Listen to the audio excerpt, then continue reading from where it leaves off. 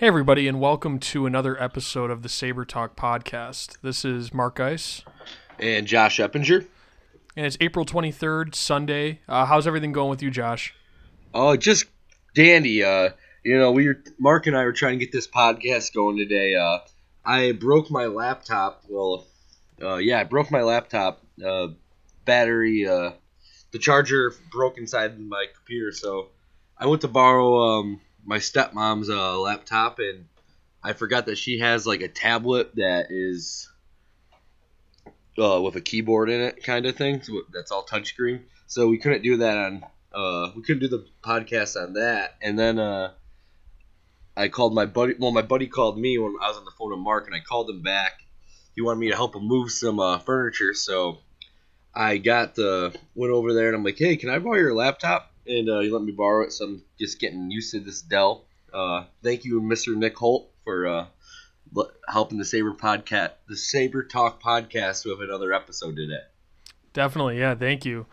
We've been on the phone for a couple times over the past couple hours, and we were trying to make that tablet thing work, but I don't know how good that would have turned out, and thankfully you're able to get this computer, but you're still not at 100% strength because you're doing it on the internal mic on that, so hopefully the sound quality ends up all right, but we'll roll with it. We had to get an episode out. We really couldn't wait any longer to do this, so hopefully it goes fine. Oh, it shall. How's everything been with you, Mark? And not too bad. Another normal week. A lot of news, of course. I hate that they made the decision to fire Murray and Bilesma at 9:30 in the morning or something out here because I was right in the middle of work and all I wanted to do was go on and read all the analysis about it. But I just woke up. I was bartending the night before. I just woke up and I turned the TV on and I went to channel 35 just because see if any new news came out. The instigators with Andrew Peters and Craig Reve, the goons, were on there, and then all of a sudden, as soon as I turned it on, not even 30 seconds later, he goes, "Wow, we got breaking news," and everything got serious. And they said Coach Dan Bilesma and General Manager Tim Murray have been relieved of their duties. And my first reaction to it was I stood up and I yelled at my girlfriend. She's across the hallway sewing my sister's wedding dress, and I stand up and I go, "Yeah!" And then reality set in, and I'm like, "All right, where do we go from here?" But shocked about Murray, and that's what kind of made the whole thing, really interesting to me after finding out that Murray was relieved as well. Yeah, I was surprised by Murray too. We hadn't really talked about it much. I'm not saying I didn't think it was a possibility at all, but I thought the chances were far higher that Bilesma would be fired than that Murray would be fired as well. So we'll get into whether we think one's justified or not. Basically, what happened to me when I heard the news, some of my coworkers, most of them know I do one podcast. I do, my separate podcast. We've talked about it on the show before, but then I always say I do this other one too with my buddy, and this is kind of more of a fun one, I guess, but it allows me to have an outlet to talk about hockey and to keep in contact with you too. So I said, well, it looks like I'm going to have to put out another podcast episode tonight because the Sabres just fired their GM and coach. So we're finally getting it out now. Wish it could have been a little earlier, but I'm just glad we're getting one out this weekend at all, considering your technical difficulties out there. Hey, I'm jumping hoops and making things happen still somehow. So, well, that's what we go through to get this important information to you. I know everybody's been waiting on pins and needles for this episode to come out. Yeah, maybe general manager. I mean, the coach. Oh my God, wow! I know. Owner Terry Pegula has really been waiting to hear what we had to say about this before he could make a decision on what he's going to do with the team. So yeah, he doesn't do anything without consulting the Saber Talk podcast first. That's for sure. Something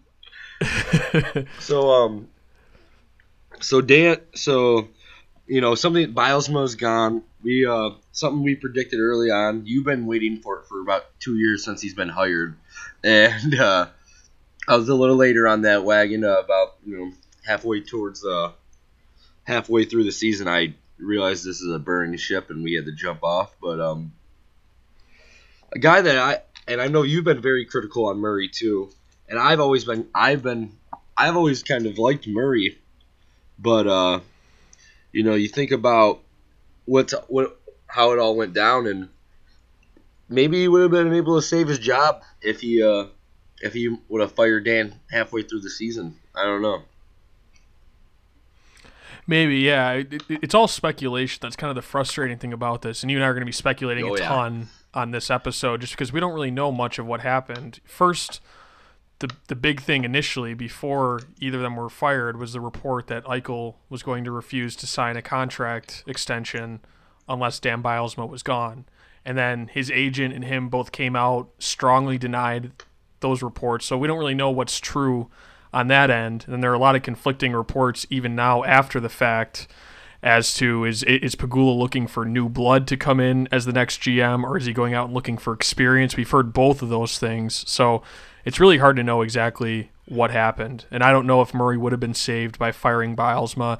Maybe by firing Bylsma in the middle of the year, if they'd gone on a run, if they hadn't completely collapsed down the stretch, it would have been a lot harder for Murray to go. You could see maybe some momentum under this new interim coach. Maybe the interim coach would have been made the permanent head coach, and Murray could have salvaged his job that way. But I think it's beyond either of us really knowing. Yeah, definitely. There's a few, there's a few possible stories that I've read on the internet and stuff, but nothing that's certain. But I think it's a smart move. I know you. One big problem that you had with Murray was him refusing to add depth down to Rochester, and to have more guys on his team too. But you think about some trades. We've talked about the Evander Kane trade a lot, and I mean probably Murray's biggest trade, if not the Ryan O'Reilly package deal. But there's some other small trades that he really got his butt handed to him, like the LA Kings trade with Brendan McNabb and a couple others. But I understand that at that point they were trying to lose. But you see, it gets a little frustrating when you see players making having an impact on playoff teams that could have still been here too. Yeah, and I think trades overall, we can point at some good ones, point at some bad ones. I think Murray probably hovered around the league average. I don't think his trades were really the reason why he was fired. I think, assuming that he played the most prominent role in deciding to bring Dan Bylsma here, which that's what Pegula said in his press conference. He said that I wasn't really involved too much in the last coaching search. I had always been under the impression that it probably was Pegula wanting a bigger name, wanting experience coming in, and once they missed out on Babcock, then Bylsma became the logical next option. But who knows if we can trust what he said in that press conference. But if what he said is true, that means that Murray ultimately made the decision to bring in Bylsma. And so Bylsma's failures also have to fall on Murray. And can you waste more of Jack Eichel, Jack Eichel being on his entry-level deal and being relatively cheaper, and Ryan O'Reilly and Evander Kane, if he's still around, these guys being in their prime? Can you waste more of that time with a second coach picked by Murray? So I think the coaching thing, that should fall on Murray if that really was his decision. And then another thing that I talked about, which I haven't really heard too many Sabres fans talk about, it's all about talking about, was the tank right? Was the tank successful? And I think that's been talked about ad nauseum, so we probably shouldn't talk about it all that much on this podcast. But him saddling the team with some bad contracts. So they made, in between the two tank years, they went out and signed Gianta, traded for Georges, signed Matt Moulson, and now those are really the moves that made it impossible for them to improve the defense too much last year. They couldn't go out and sign somebody like Chris Russell. They didn't have a few $1 million to spend because they had this money tied up in Georges and Moulson, and they had it tied up in Gianta this year too. Of course, that contract's coming off the books now. But I think that's a really overlooked aspect of Murray failing. Did not give himself the flexibility to be able to go out and improve the defense. And if the defense had been better, he probably would have still been the GM this offseason. So, sorry, I know I threw a ton of information there at once. No, but you're absolutely right, and it was job well done. But you're absolutely right. You know, having guys like Matt Molson getting paid $5 million a year is really not going to help us bring in a guy like you said, like a Russell or even a big name like Yandle. And I mean, I don't know how much of the Florida Panthers, and I don't mean to bounce back to the trades, but I don't know how much of the Florida Panthers season you saw. But we made the trade to bring Kulikov to ideally play on Ristolainen's left side, which we all know how that ended up. And he got hurt in the beginning of the season and couldn't play, and had a pretty terrible year. And so I'm sure that Murray would, say, well, if that didn't happen, I'd still have my job. But the problem with that is that you look at Mark Pysyk down in Florida, and Pysyk is a guy that came up with Sabres, played a lot in Rochester, but he's playing with all their young guys. He's the young guy taking charge of all the young guy lines down there with all the young guy pairings down there in Florida, which has been somewhat successful. We lost a pretty good player there in Pysyk, but at the time, me and you were both ecstatic to bring Dmitry Kulikov, and so I'm sure injury plays a role, but not having the room to make this team better is where he ultimately failed. Yeah, and really all his eggs were put in that Kulikov basket. And if they'd had more money to play around with, then you could add Dmitry Kulikov. You could have gone out and done something else as well, and Kulikov going down wouldn't have been the complete end of the world. But that's really the position that they were forced into. And the worst part about it, talking about the Georgis move and the Molson move and the Gionta move, is these were all done for culture purposes. Let's make this good culture, even though we know we're going to lose the next year, because it was done in the 2014 offseason before the Eichel tank year. But you make all these moves, and that team, there wasn't much dissension on that team despite how bad they were in 2014, 2015, but did it really even matter that much? The whole roster turned over before the next year anyways, for the most part. And now look at what happened this year. Was there culture on this team this year? Did those moves pay off this year? Everything completely fell apart, and it seemed like disaster after disaster every week. It was always something new. So not only did these moves not improve the culture, which I have a problem with everybody talking about culture, and people in the mainstream hockey world, they love to talk about it. They do it in football, baseball, every sport has people that are doing that. But those moves not only were bad financially, but they didn't do even what they were supposed to do. So that's where I have the biggest problem. And I guess it's not the biggest problem I have with Murray, but nobody's talking really about those mistakes. Yeah. Yeah, and you're absolutely right. What culture was in that locker room this year? It's like an episode of Sunny in Philadelphia in that locker room. Everyone's fighting and arguing and complaining, and everyone's angry, but they all have the same goal. They're all mad about the same thing, but they couldn't get anything done. So how great of a leader is Josh Georges at that point, or Brian Gionta? I don't know. We're not in the locker room, but let's start thinking with our mind and not our hearts, I guess. Yeah, and those moves were, I wouldn't say cheered. I think everybody knew that Molson contract was going to hurt over time. I don't remember too many people being ecstatic about that one. Gionta, we knew we overpaid, I think, but that one was only 3 years, and of course that's not hurting him now.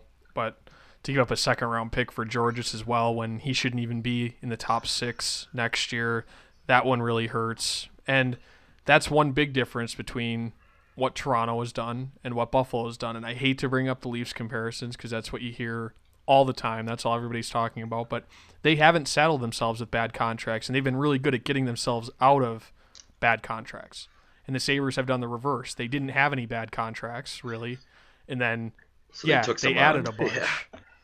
And it's not as bad as some other teams, but it's still not a good situation. They're basically capped out, and they were one of the worst teams in the league, despite being right up to the cap. And they didn't really have dead money, like players not playing for them that were on long-term injury reserve or anything like that. They don't really have much of that at all, or many buyouts or anything either. So it's a tough situation to come into as a GM, as a new GM, because I don't think there's much room there.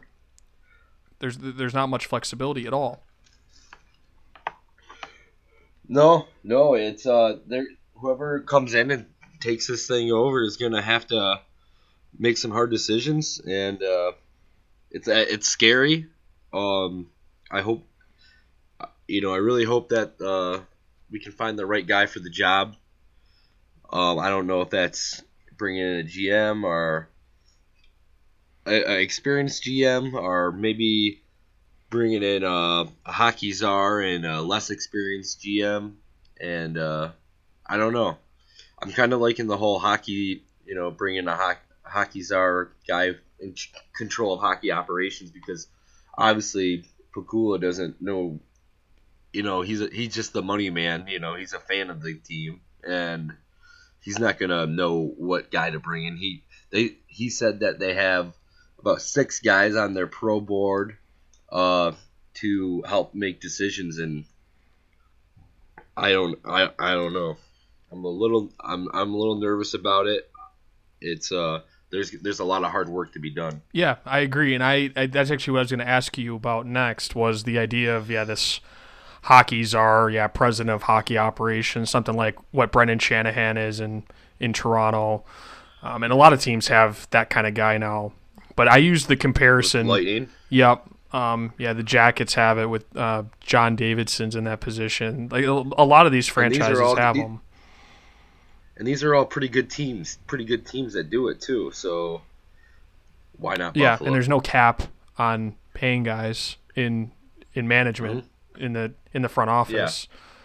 That's what Toronto's done. I mean, they Shanahan, they brought in Lou Lamoriello, Jacques Martin is there, I believe, in their front office as well. They've got a lot of money invested in their front office. And I don't want to say that they're perfect or anything, and that we should be doing everything looking to what Toronto has done. But I think it's a good idea, especially, and I use the comparison. I discussed this with my mom, who's probably one of our most loyal listeners on the Saber Talk podcast here. She always gives me some feedback, and we always have some good conversation based on what we've said. But I said, okay, think about what Pegula does. Say that he wanted to start a coal mine or something. He wanted to get into the coal mining business, and he went in and tried to do it himself and make decisions himself and failed at it for 5, 6, 7 years.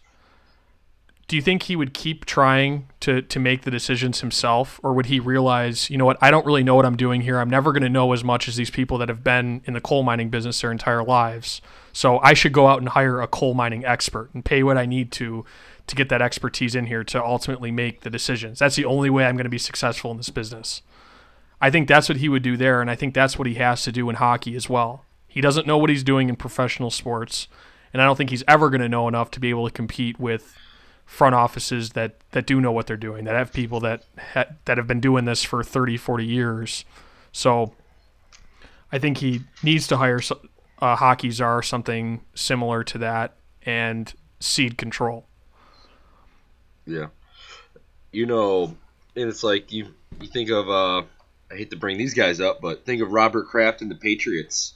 You think that guy's making this? You think that guy's making any decisions? Absolutely not. You saw him after the AFC Championship game this year, after he held the AFC Championship trophy, and just wasted. Yeah. So I love the Pegulas. I don't want to turn this into Bash and Terry Pegula, Kim Pegula thing, because I feel like some people kind of get to that extent when they're talking about this. They're just the people that own it. They saved the Sabres. They bought the Bills. They're like the godfathers of the city that I love, that I've grown up rooting for their sports teams my entire life. And, it's like it's been 6-7 years since they've owned the Sabres, and some people sound like they want to, chase them out of town like the medieval times. Pitchforks. It's just great. It's just great. Pitchforks. Torches and pitchforks. Yeah. Yeah, exactly.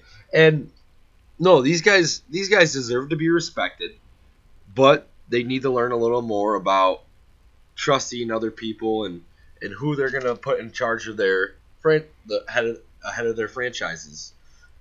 And they also need to learn to deport Russ Brandon out of Buffalo.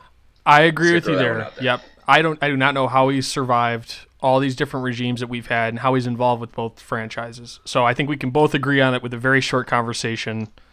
Russ Brandon should not be involved with these franchises anymore. And people are always going to be pointing at that until he's gone. That's always going to be something that a majority of people point to. And they'll say, as long as Russ Brandon's here, nothing's going to change. These teams are not going to be good. Nothing's going to be different. But I think I completely agree with you that we need to have a nuanced middle ground kind of between, you can criticize the Pegulas and say these are the mistakes that they've made, but also look at the positives of the situation that the Sabres are in, and the Bills too. But think about where we were 7-8 years ago and how money was always an issue, and we always thought, how can the Sabres really be a long-term contender when they don't spend what other teams spend? And we even may have had worries about the team's long-term future in Buffalo. And now we don't have those concerns anymore, but it goes to show that wasn't the only issue in the past, that it's not like once the money comes, winning comes with it. That's not how sports work. But we need to look at the positives of the situation and realize that the Pegulas are new sports owners, and there is a learning curve there. But I think we're about at that point where we need to start to expect to see progress and start to expect to see, now that they've gone through a couple coaches each and they've gone through management teams with both the Bills and Sabres, start to improve. So it is a learning curve, and I think you or I stepping into the situation, if we were to buy our favorite team, especially when we had been such a successful business person that we had made billions of dollars, we would probably think, I can come in and make the decisions and I'm going to do just fine, because that's what he's done his entire life. He's been successful. The decisions he's made have been the right ones. That's how he's gotten to the point where he's this rich. But they need to realize now, your decisions have not been right in professional sports, and they're not going to be right. So that's kind of where I am. I don't know if you have any different opinion there or not. No. We saw it in after Briere and Drury left. We saw it with bringing in Christian Ehrhoff and Robin Regier and Billy Leno, and they just went out there and spent money. They forked money out, and I got them into the playoffs, but once or twice I think. But they didn't win any rounds. They were projected to be. That first year they bought the team after they bought that team and made all those moves, they were projected to win the President's Trophy again. By a lot of people. It wasn't just, Buffalo fans projecting them. It was national media. And now, I brought it up earlier, and I'm just reiterating the fact that I'm 100% in on Hockey Czar. I want someone over the GM, and and someone to come in and make all these moves for the Pegulas. I don't know if you're feeling the same way, but that's where I'm at on this. Yeah. I think I'm in the same position now. I think that's where the money needs to be thrown, and then go from there. And I think that's probably what the majority of the fan base wants as well. I think it was a mistake to have a new GM, Tim Murray, who he'd never done it before, to really have him be in charge of all these things, when really it would have been nice to have just allowed him to work on player personnel and and trades and that aspect of being a GM and have another person above him really that was a hockey expert. That would have been a much better partnership to have, and that's what I think they wanted with Pat LaFontaine. But then, however, that ended up breaking down. We don't really know many details on that. I don't remember seeing much about what really broke down there. But I think that was the plan initially. But then once LaFontaine left, there wasn't really that experienced hockey guy to go along with Murray. So I think it was a bad situation for Murray to be in. He did not do himself any favors, made a lot of mistakes. But I definitely could have seen the justification for bringing him back for another year. Yeah. I expected it for at least another year. Hey, he got one more shot. He did it, and you know what? I'm all right with it. I did like his personality. Very dry. It was kind of humorous. Well, he's obviously very dry, and I just thought it was kind of humorous. But I liked some moves. I liked that he wasn't afraid to make a deal. But you know, we talk about how Darcy Regier making those moves really screwed the team. And you know, he always had great trade values. He always made great trade values, but we were all ready to get rid of him too. So yeah, and I think the O'Reilly trade we're going to continue to praise him for. That turned out to be a very good trade. He knew more than we did as fans, because I wasn't a fan of it at first because I thought they'd have trouble re-signing O'Reilly, but they were able to get a new deal locked up very quickly upon trading for O'Reilly. The Kane trade started to look better this year. It'll look much less bad if Bogosian finds himself under a new coach, which I think is a real possibility. I haven't written him off completely. I still think his contract's not going to look good either way, but it may not look like a complete anvil next year. And then we could see what Kane could turn into if they trade him. But like you mentioned before, that the Hudson Fasching, Braden McNabb trade, that does not look good in retrospect, giving up McNabb and 2 second-round picks. The Leonard trade, I still really dislike, even though Leonard had a pretty solid year this year. Trying to think of other ones. The Georges one, terrible. Did some good things, some bad things at the deadline. Kind of a mixed bag. I guess, like I said, I think I would call him pretty much league average when it comes to trades. Or not too far from the league average. Some good, some bad.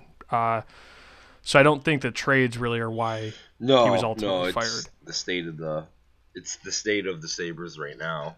And we digressed after a year, obviously. And I mean, there's still plenty of answers and tribulations to go through, but still.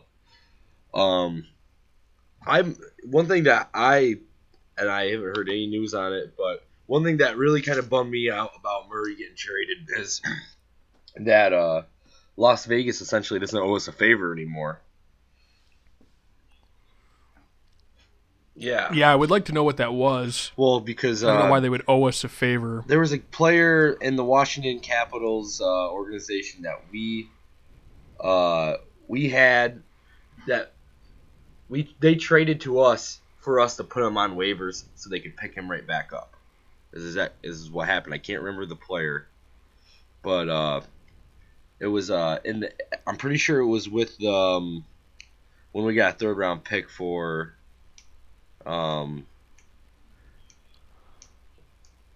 Well, we got Klesla in that deal, but he ended up retiring. I was listening to something about it the other day. But either way, Murray seemed pretty confident and hinted towards Vegas owing him the general manager of Vegas.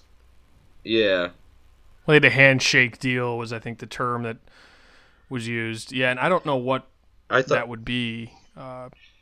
I think I was kind of... So I don't know. Do you follow Jeff Villette on Twitter? He's a Leafs guy. He does a lot of GIFs of the playoff games, and he's talked a lot about the Sabres. He was the guy that said that, kind of hyperbolically said that Cody Franson was the Sabres' best defenseman. I don't know if you remember seeing all that uproar among Sabres fans. The Leafs guy, yeah. But he Yeah, he talks a lot about the Sabres, and I generally actually think that he's more right than wrong. And he's pessimistic about the Sabres, but I feel like it's kind of like when I talk about the Wings. Sometimes it's easier to distance yourself from it when you're not a fan of that team. And he was saying, I don't understand the optimism that people think that Vegas is going to be willing to take Ennis, Bogosian, or Molson off the Sabres' hands, or really, any bad contracts off of teams' hands for any reason. Like, they're not going to have the incentive to. So I think people are being a little too optimistic about that, and I do wonder if that's what this handshake deal was, but I wonder why that would exist in the first place. So it had to do with McPhee in the past? Yeah. Like when he was with the Capitals still? Yeah, yes. Is what they're saying? Yes. Yeah, I never heard that Murray explained at all, yeah. So.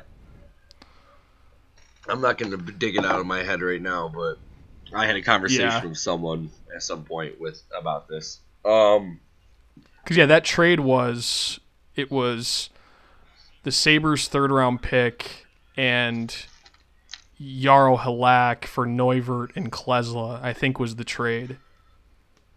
But then Klesla ended up retiring. Was the Weber trade just Weber for a pick straight out? And that was, just Weber for a third. And McPhee wasn't there. At that time? No. At that time. Okay. I don't believe. I think he was gone before last year. Well, that's either here or there. I'm just more curious than anything, I guess. Well, my whole thought process was we would protect Ullmark and then leave one of those guys, being Ennis, Bogosian, Molson, one of those guys out there, and Vegas would take on a bad contract for us. But wait, protect Ullmark? Yeah.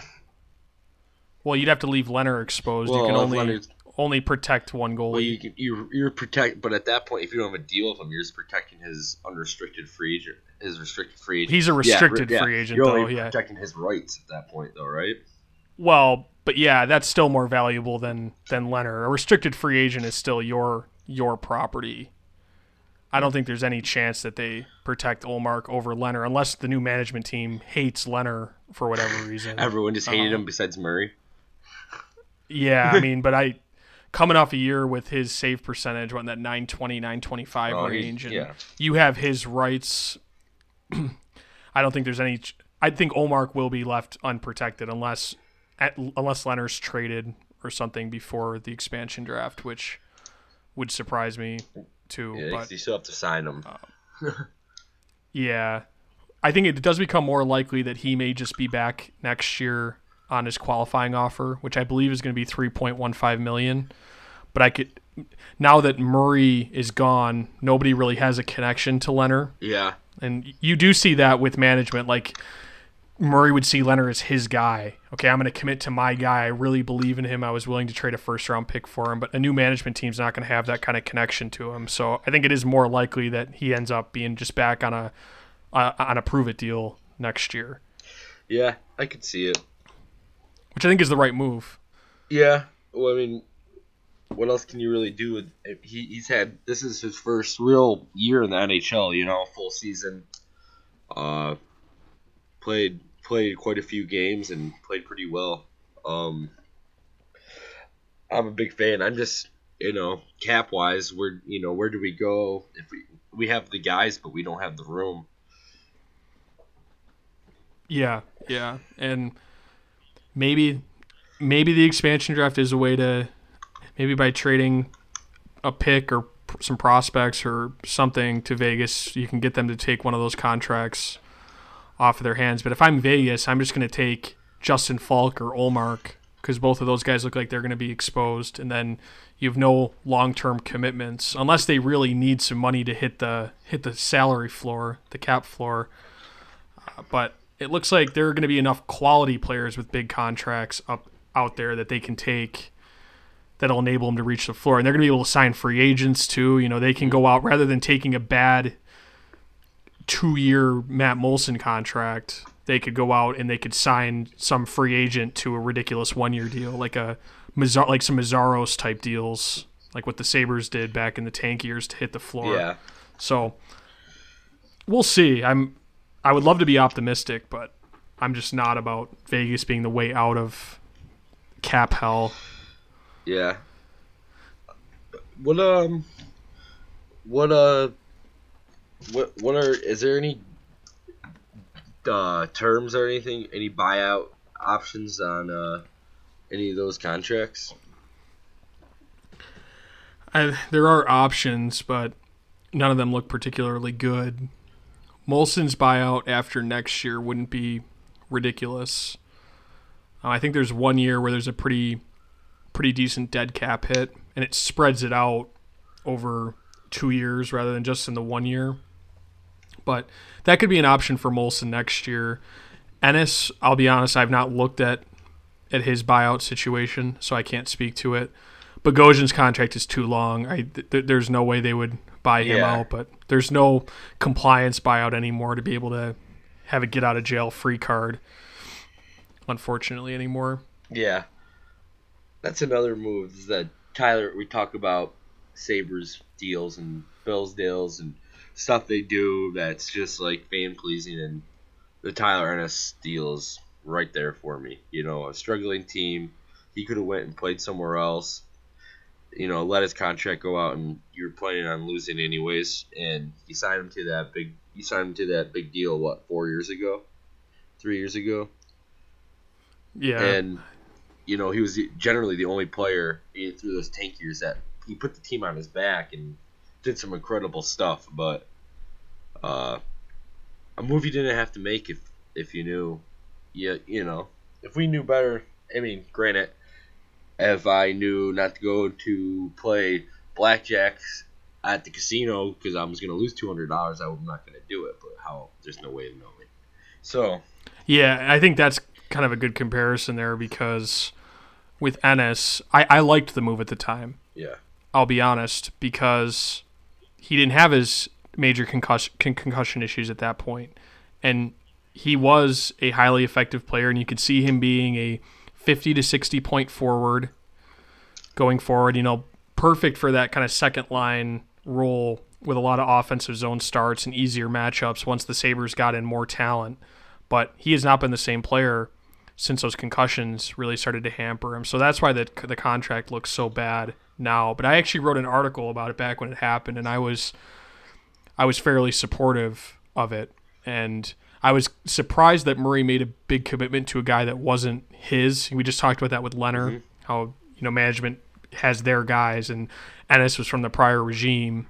But I said, you know, based on Ennis's performance, I can't really argue with this. I think he's going to fit in well on a team once there's more talent here. Once there's an Eichel type here that's able to carry a first line, Ennis would be perfect on that second line. But just like with the Kulikov trade, you can't really, you know, you can't predict the future, and things happen. These are like human beings have fragile bodies and fragile brains, and things happen that you just can't predict. So that one's more frustrating than anything. Yeah. Like the other ones you could easily see kind of the timeline of how they could go bad. Yeah. And it was harder to see with Ennis because he was only 24 at the time, or 23 or 24 at the time when he signed that deal. So you thought, okay, yeah, they're getting him locked up for 6 years right throughout the prime of his career, and the cap's only going to go up.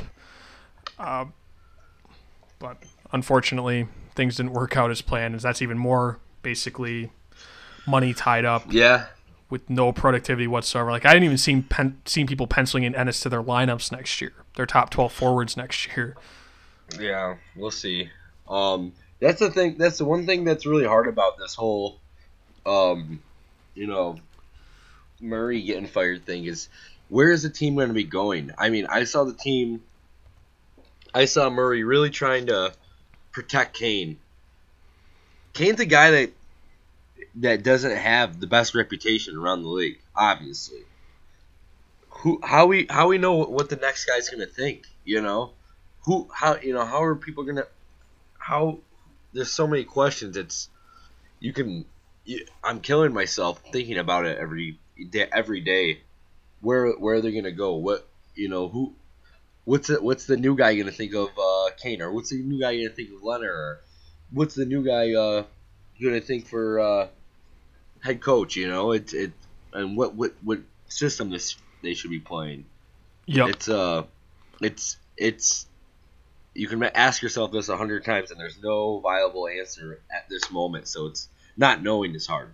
Yeah, and I think that's how we are as creatures. Human beings don't like uncertainty. Most of us like security and to know at least somewhat what to expect. And right now, everything's completely up in the air. Like I said, even the rumors coming out, we can't even really take any stock in the rumors because some of the rumors have said completely different things. So, but it can be exciting at the same time too. Yeah. I saw somebody say, I don't remember who it was. It was one of the Buffalo media types saying that this is the best time to be a Buffalo sports fan. You have nothing to be mad about. And when things are completely up in the air, when there's no coach or GM to point at, that is actually probably the best time it's been to be a Buffalo sports fan in recent history. Yeah, it's a lot to take in for sure. I'm seeing a tweet came out yesterday from John Shannon from Sportsnet, and he said the Sabres have started building their list of candidates for GM. Sounds like they're looking for new blood as opposed to a veteran manager. So, when I read that, I really start thinking, well, that sounds, if they're going to bring in a young guy for general manager, there's going to be a guy over him. But wouldn't they already have if they're making a list of GMs, is Terry Pegula giving this list to a hockey star? It's like, all right, pick between these guys. Because this is not going to be a job that like people are like, oh, I don't know if I should go and take over the Sabres franchise. They have a young star and a pretty good core of guys that just haven't seen them work out.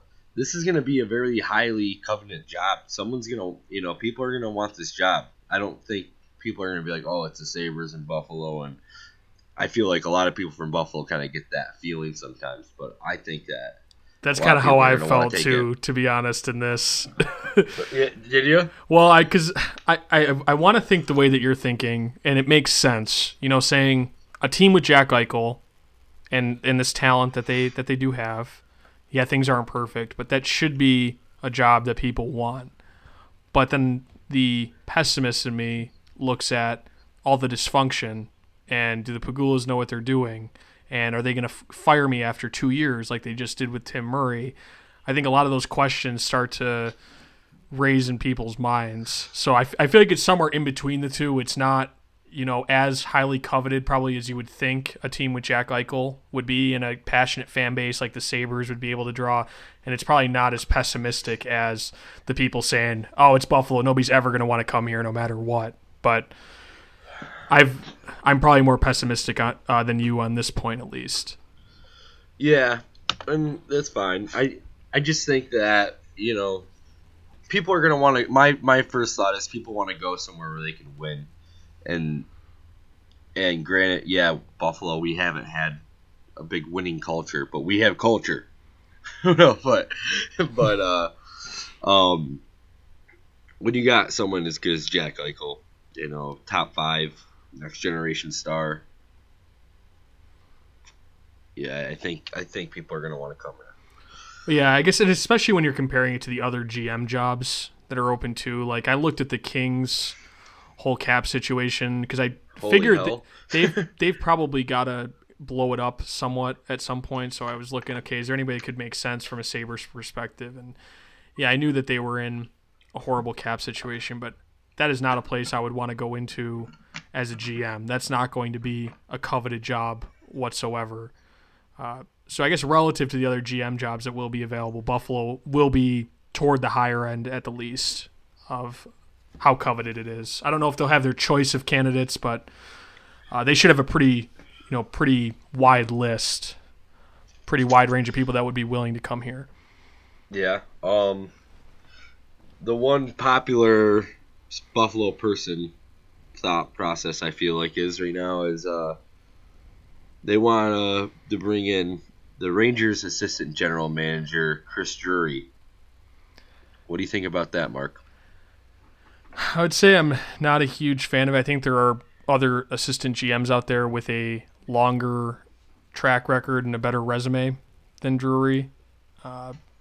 If they're looking to do it just for marketing purposes, that would obviously be big time for marketing reasons. But I do not want to be making any more decisions based on how it looks. I don't want optics to be the most important thing, and I think that's what they would be doing. With you. Yeah, very little experience. Yeah, very little experience. I appreciate what he did here, but he didn't even like. He liked being in the team, but he did not like being in Buffalo and being noticed. He liked to be away from people, and there's no way. I don't think he would be interested in the job, and I don't think we should be interested in him. Is my thought process. Yeah, he's not anywhere near the top of the list for me. Yeah. And I think it's people like name value. I know Buffalo fans are very guilty of it. I'm sure fans of other franchises, especially franchises that have not had much recent success, do very much the same thing. But I don't think Drury should be near the top of our list at all. Is there anybody out there that you really have your eye on? The one assistant manager from Tampa Bay, French guy. I can't think of his name. Brisebois, yes. Yeah, and he's the GM of the Crunch as well. Yes, that was about my number one. That was my number one thought right there. Yeah, I think that would be my first initial thought was Brisebois. Yeah, he's only, I believe, 40 years old? Yeah. Something like that. I mean, maybe a couple of years older than that. I think for some reason I remember seeing 40 years old next to his name, but he's got some connection to the central New York area, too. Obviously, from a great organization. Even in a losing year this year, you could see what Yzerman did, and really to put them in better cap situation and better position for the expansion draft. That's just a well-run franchise. And that's a place where people want to be. Yeah. Because of that. Yeah, I agree. It's a really well put together team. It's a successful organization. Yes, they missed the playoffs this year. Yes, they gave Stamkos money after having blood clot in his arm, and he comes out and then freaking tears his ACL. So, I mean, they've had some bad luck, but, I mean, you look at some of the players on that team, and they're in Florida. How does Florida get that good of a hockey franchise right there? I mean, they're one of my favorite teams in the league, and they're in our division, so I should probably shut up. Yeah, it's tough. I got a Stamkos jersey back before the Lightning moved to, back before the Lightning and the Sabres were in the same division. But I remember I still have a soft spot for him. I gave you holy hell for that, too, I'm pretty sure. What problem did you have with Stamkos at the time? No, I just had I had a problem with you buying a jersey that wasn't the Sabres. I've got a few. Got a Paul Kariya Ducks jersey and a Peter Forsberg Nordiques jersey. That's sweet. Yeah, Natty got me that one for my birthday a couple years ago. Yeah. It was a good one.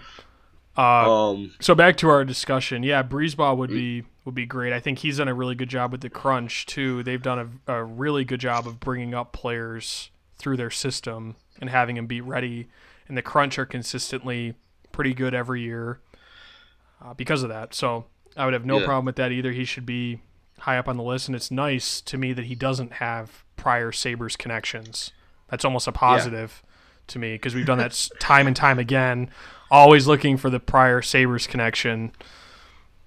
Mm-hmm. Another name that was thrown out there was the Blackhawks assistant GM, Norm McIver.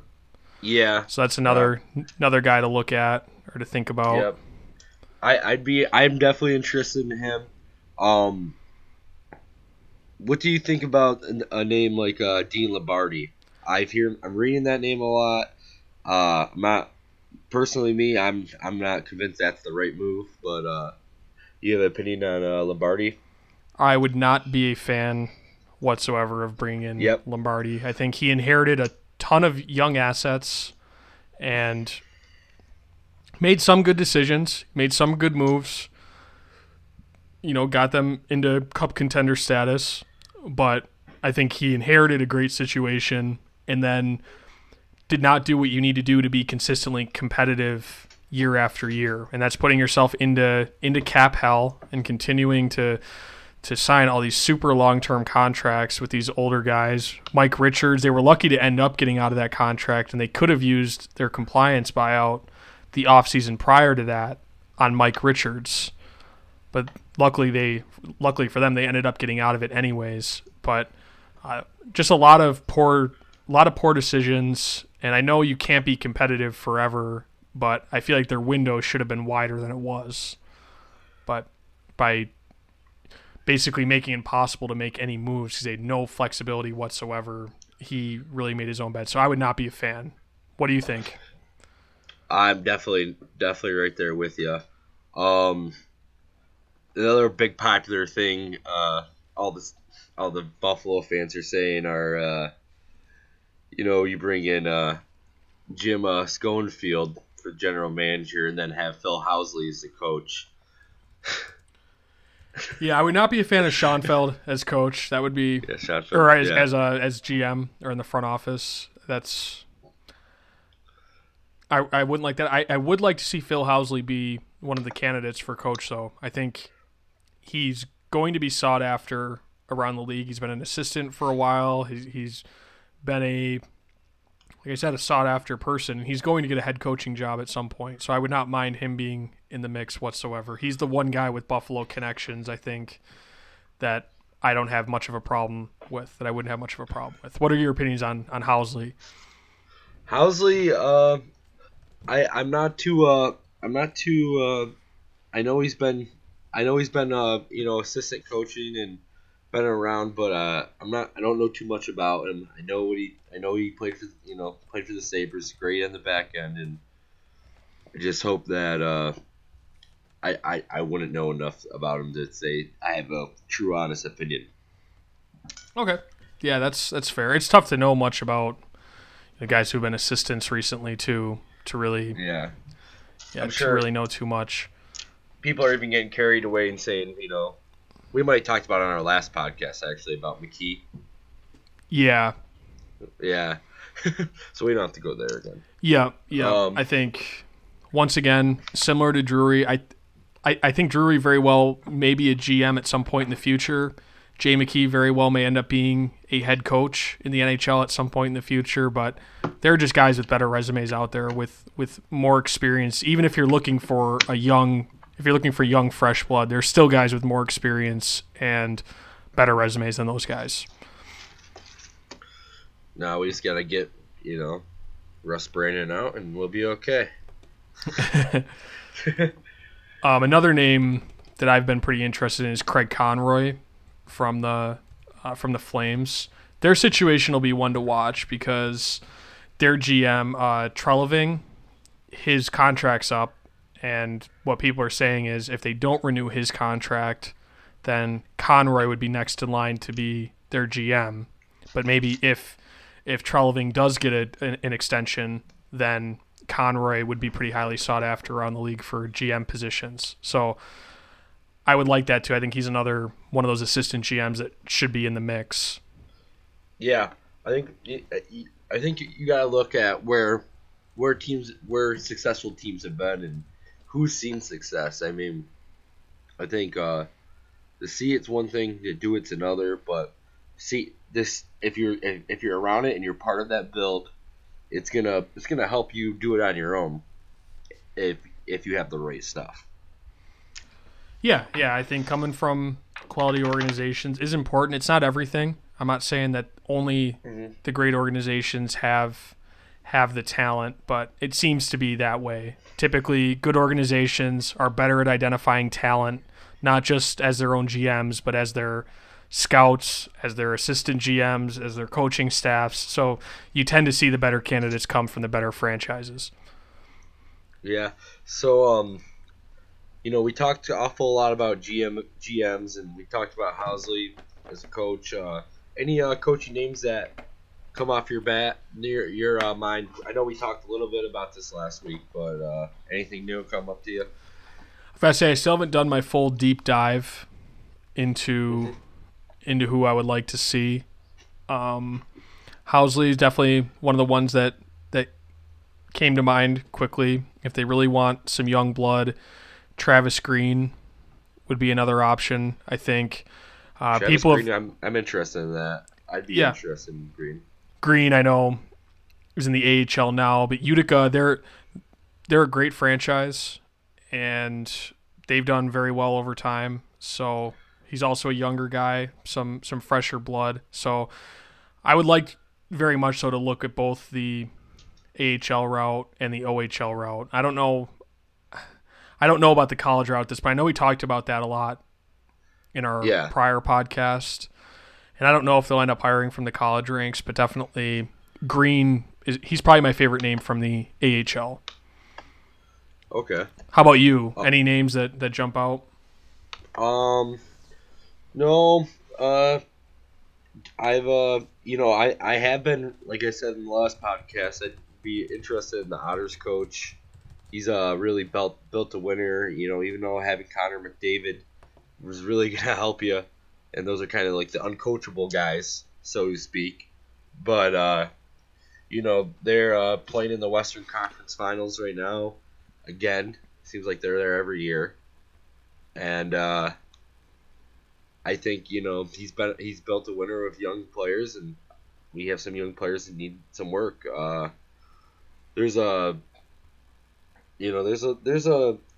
I'd still be interested in the Jim Montgomery camp, but it looks like Florida Panthers are very interested in that as well.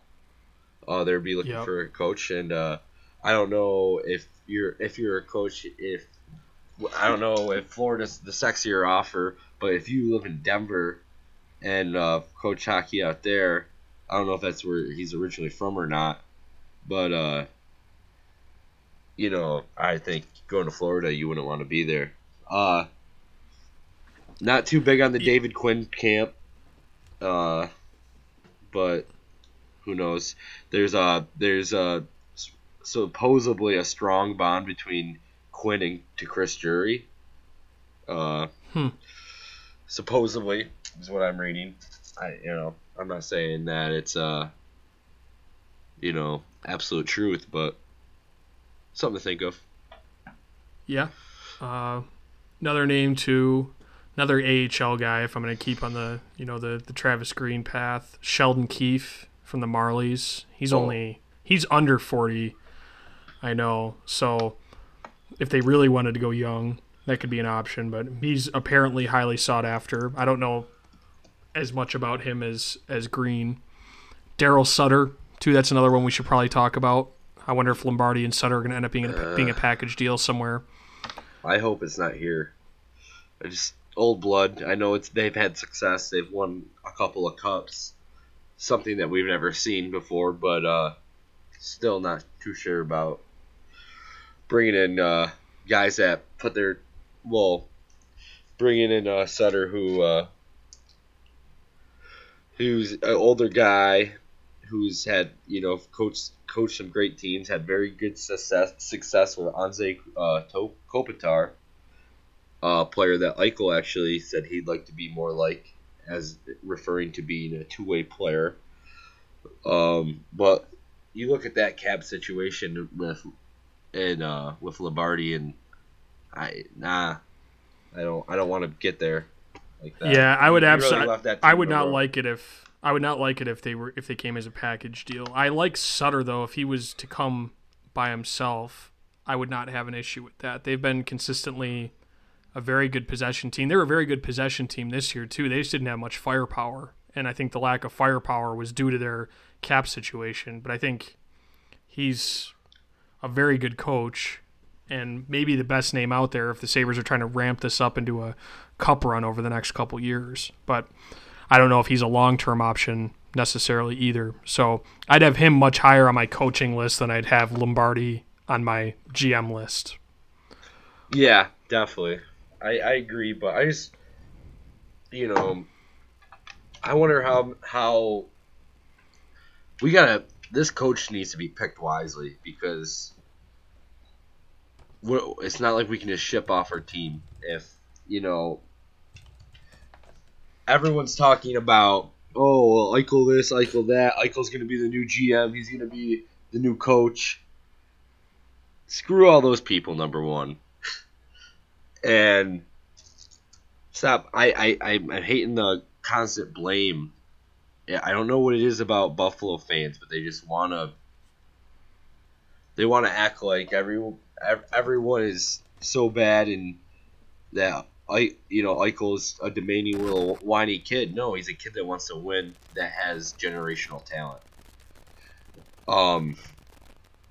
I'm sorry, I'm getting a little off the record here. No, I think that's something that we need to talk about. The perception of Eichel, and I had read, it was Leo Roth, I believe, from the Democrat and Chronicle in Rochester, and made a reference to Eichel having blood on his hands in that article.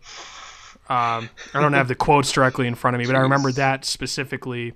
Very critical of Eichel after the reports that he would refuse to sign a contract extension if the coach was not changed. So basically, the perception of Eichel around the league seems to be that he is now a coach killer, and he's now a malcontent. And I think some people fall into that camp in Buffalo. Some people are critical of him. If you're in the Mike Harrington type camp, you probably agree at least somewhat with that sentiment. I think most people don't believe that in Buffalo.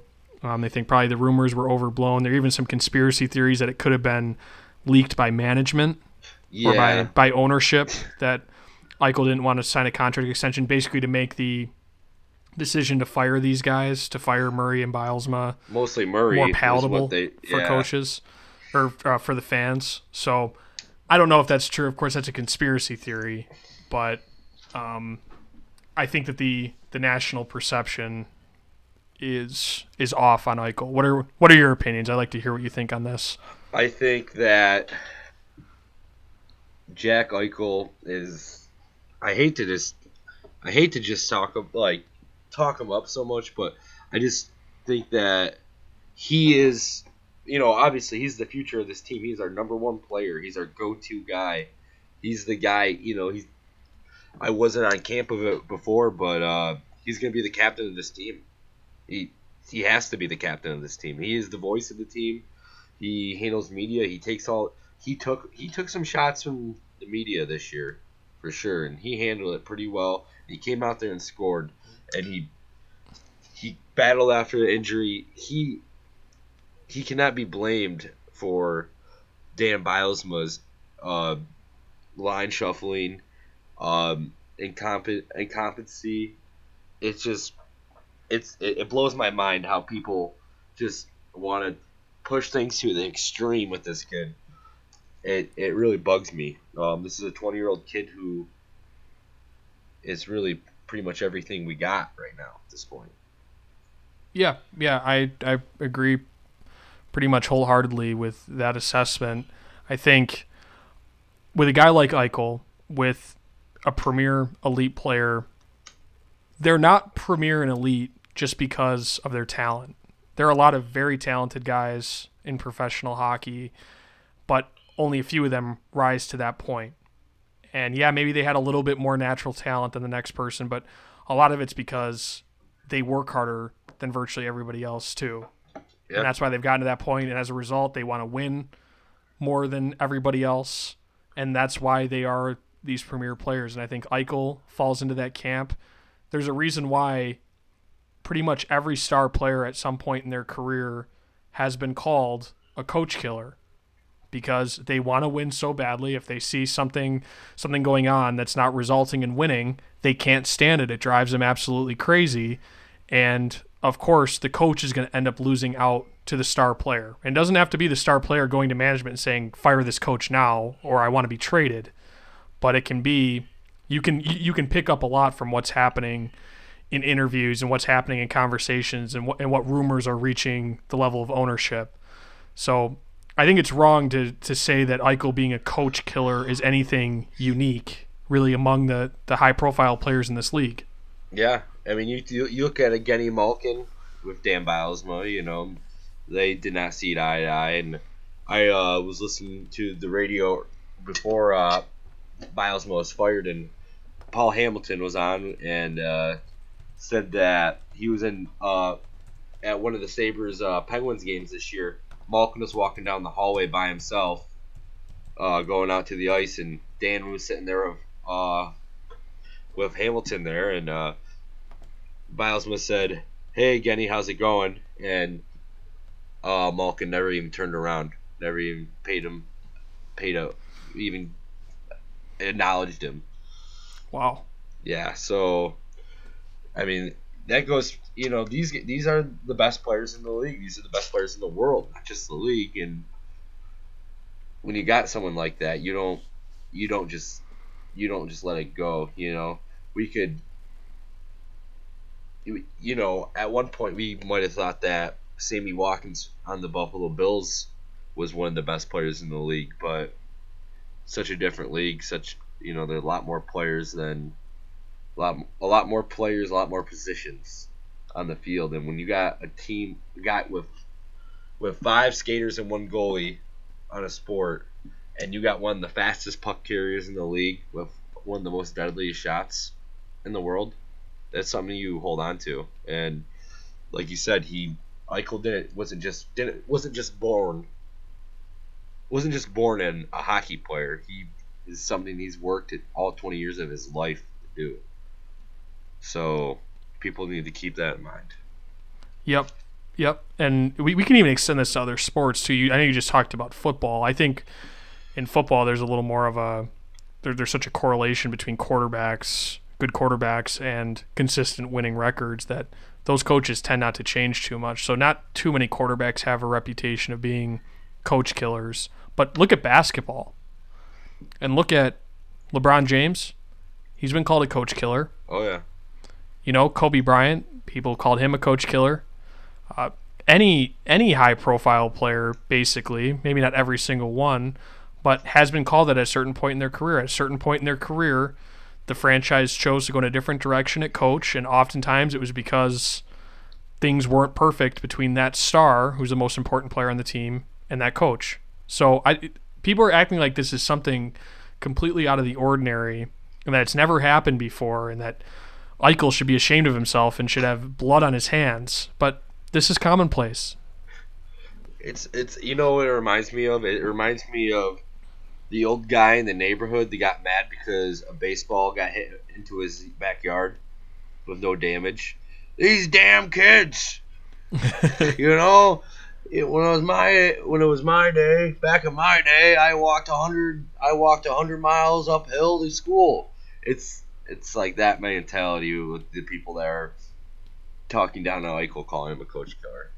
Like this is anything new too. I mean, people want to act so. Older generations of sports fans, when I like back in my day, a player would never have the audacity to do this type of thing. And this new generation of spoiled brats is coming into the fray. And yeah, they're all entitled and they think that the world is just theirs when they come into a situation. But this has happened over time. You know, you go back 25 years ago, you know, go back 50 years ago, these kind of things were still happening. It's nothing new. And I don't think we should be acting like this is something completely unheard of that Eichel's done. Yeah, it's Dominic Hasek was a coach killer. No doubt. Probably Gilbert Perreault at a certain point in his career was called a coach killer. I don't know enough to go back that far in time, but I mean every high profile, even in this town, even in Buffalo, has been a coach killer. Is Dominic Hasek a coach killer or a coach's wife's what? Never mind. I'm sorry. I knew you were gonna go down that path. I saw you get that smirk on your face. I couldn't resist. I couldn't. But yeah, you're absolutely right. It's a shame that people don't see the hard work go into it. All they see is advertisements and bright lights on the screen when they're watching a game. Yeah. Well, and they don't want to acknowledge that they're there is always stuff going on behind the scenes when you have all these people with their different personalities, and they all have huge egos too. Yeah. Think about all these people were the star of their towns or their cities growing up. They were the best players always until they reached a certain point. Maybe they weren't the number one best player on their college team or their junior team, but they were still a star. And now you throw all these people in one locker room together with management teams that all have their egos too. Many of them are ex-players, and they're all making tons of money. I mean, this kind of stuff just happens. And it doesn't mean you can excuse everything, but you've got to put a lot of blame on Bylsma in this situation too. Just like we talked about, Murray didn't do himself any favors. Bylsma didn't do himself any favors in this situation either. I don't think he did anything to try to... He should have realized if he wants to keep this job, the number one thing is to win. And winning will cure everything. But to win, you've got to figure out how to put Jack Eichel in the best situation possible. And I don't think he did that. Oh. I thought I lost you for a second there, Mark. You got scared. I think we're good. I can still hear you. You can hear me? Yep. Okay. But actually, I couldn't hear you at the end of that, so I don't know where you finished. Okay. Yeah, I was just saying that this kind of stuff happens because of you have all these players with big egos thrown into one locker room with millions upon millions of dollars at stake. Yeah. And things like this are going to happen. So just people acting like this is the end of the world, or that how could anybody possibly have predicted this would ever happen, or anything like this would ever happen. I think it's just asinine and naive more than anything. Yeah, I couldn't imagine, being the best hockey player in the county, let alone, in the state, So it's like you said, everyone's the best from where they come, and they, Jack Eichel has probably never even been on a losing team before. Yeah, and that's another underrated thing about these, the tank teams. And then obviously you have guys like Eichel and Reinhart coming into a bad situation because the team was horrible the year before. That's why they had such a high draft pick, why they were the worst team in the league. And a lot of these guys have, they've never experienced losing before in their entire lives. Yeah. And so that adds even more tinder to the firebox, or to the matchbox. Yeah. Well, I really enjoyed that last conversation, by the way, Mark. I did.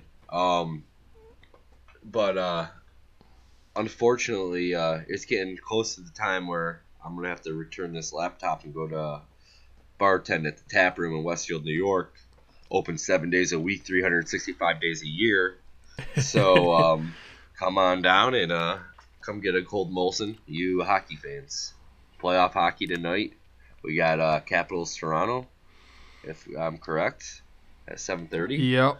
I don't know if there's any 10 o'clock games, but we'll have them on at the Tap Room. So I think that's the last game of the day. What ended up happening? We've been doing the show during the Bruins Senators game. I'm wondering how that one turned out. It was 1-1. It was last I saw. It went to overtime. It might still be in overtime. Oh, it looks like it is. Who's your... Ottawa won, so Ottawa has advanced. You know what? So Ottawa will face New York. I'm glad. I don't want to ever see I don't want to root for Ottawa ever, but I don't want to root for Boston either. And yeah, it's like if I had to pick one, I'd pick Ottawa. Yeah, but just to not see Brad Marchand on the ice is for a while is a good thing for me. But I think the Rangers are going to take him. Are going to take Ottawa for sure. I think so too. Yep. Lundqvist has been pretty good. Yep. We had talked about, we'd done kind of a modified picks segment last time. We didn't pick all the series or anything, but yeah, I definitely thought New York was the better team than Montreal, and I think Montreal's a better team than both Ottawa and Boston. Yeah, absolutely. So Yeah, definitely picking New York. And New York, by finishing fourth in that division, avoided Murderers Row in the other bracket, having to go through the Pittsburgh-Washington bracket. Well, so it looks like we're gonna get another. I'm just hoping we get another Pittsburgh-Washington series. And even though I am bored of watching those two teams play, I think I've seen those two teams play more than any other two teams besides, if the Sabres not involved, I've seen Pittsburgh and Washington so many times in my life. Oh yeah. So.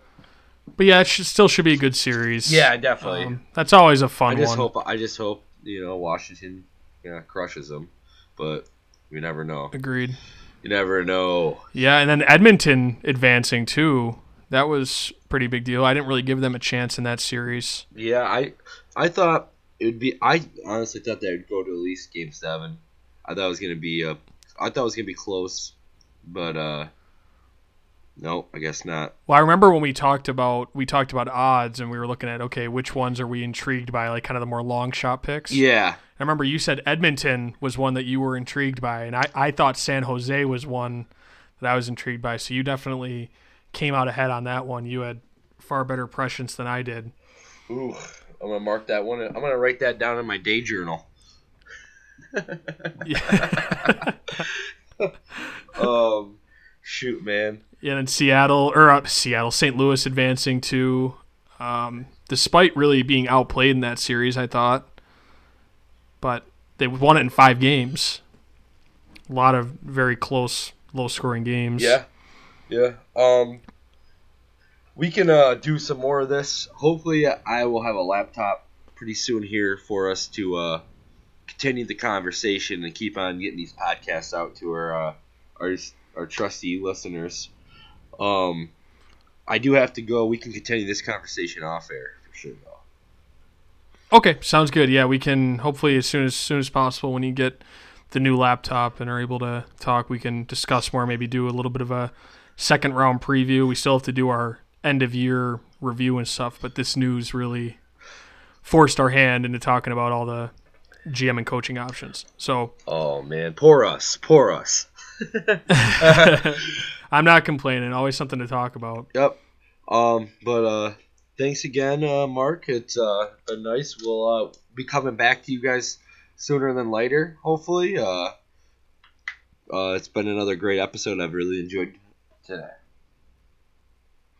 Yeah, definitely. Great catching up with you, Josh, and thank you for marching on through all your technical issues, and hopefully to all you listeners out there, hopefully the sound is up to our normal standards. We really did the best we can. So appreciate you listening, and please tell a friend to subscribe on an iTunes or whatever podcast aggregating app that you use. And as always, we thank you for your continued support.